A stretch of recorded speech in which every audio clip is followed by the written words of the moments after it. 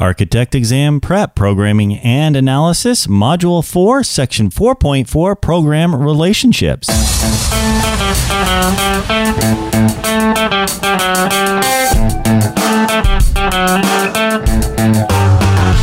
Hello, and welcome to Section 4.4, Program Relationships. Let's go ahead, dive right in. Let's begin Part A, Stacking Vertical Relationships, one over the other. In multi-story buildings, there are certain elements that will repeat on each floor. Typically, bathrooms, mechanical chases, and elevators will repeat. Obviously, something like an elevator would have to be in the same spot on the floor plan in order to work, but these other elements also benefit from being stacked over each other or over themselves. Here's a couple of things to consider in stacking certain vertical architectural elements. First one, bathrooms. Although bathrooms are not required to stack over one another on each floor, doing so makes sense running the plumbing, specifically the supply lines for hot and cold water, the waste lines from sinks, showers, and toilets, and the vent lines up to the roof, much cheaper and faster to install. This is especially true when adding a bathroom to an existing building. Place the new one above the existing to tie into the same supply, drain, and vent lines. Fire stairs. Technically, you could turn a fire stair at each floor so the stairs run in one direction up and another going down, but doing this is, well, it's weird.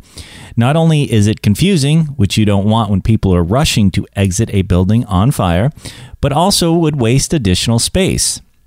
Making the stair consistent from floor to floor makes it easy to find, saves space, and makes the entire vertical shaft of the fire stair much easier to be fire resistant. Remember, egress stairs need to be enclosed in fire-rated walls. Chases and shafts. Although a mechanical engineer could snake all of their pipes, ducts, and conduits through each floor to pop up vertically when needed, providing a consistent vertical shaft through the entire building speeds construction and helps lower cost. Atrium. While a nice tall atrium is beautiful and often the architectural highlight of a building, not having it stacking over itself between floors causes problems.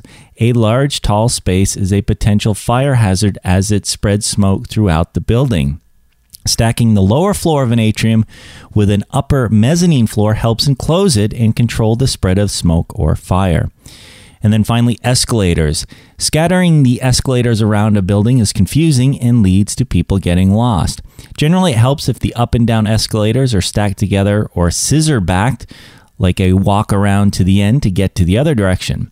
In addition, the installation of an escalator requires an opening in the floor above. The more you separate the escalators, the more floor openings and cost will be needed. Moving into Part B, crisscrossing horizontal relationships, the shortest distance. Here's some things to consider in aligning certain horizontal architectural elements. Circulation. A hallway with jogs, turns, and meanders will confuse people, limit visual security, and make wayfinding difficult. Ducts and pipes. Ducts and pipes can turn, but doing so decreases their efficiency and increases installation costs. Consider how these will be installed when designing the framing and ceiling areas. Loading areas. Deliveries are easier to handle if the path between the loading dock and the storage area is short and level, no stairs. And functions. The tall height of a theater auditorium might push other functions such as offices to be grouped horizontally together on a separate floor above or below it.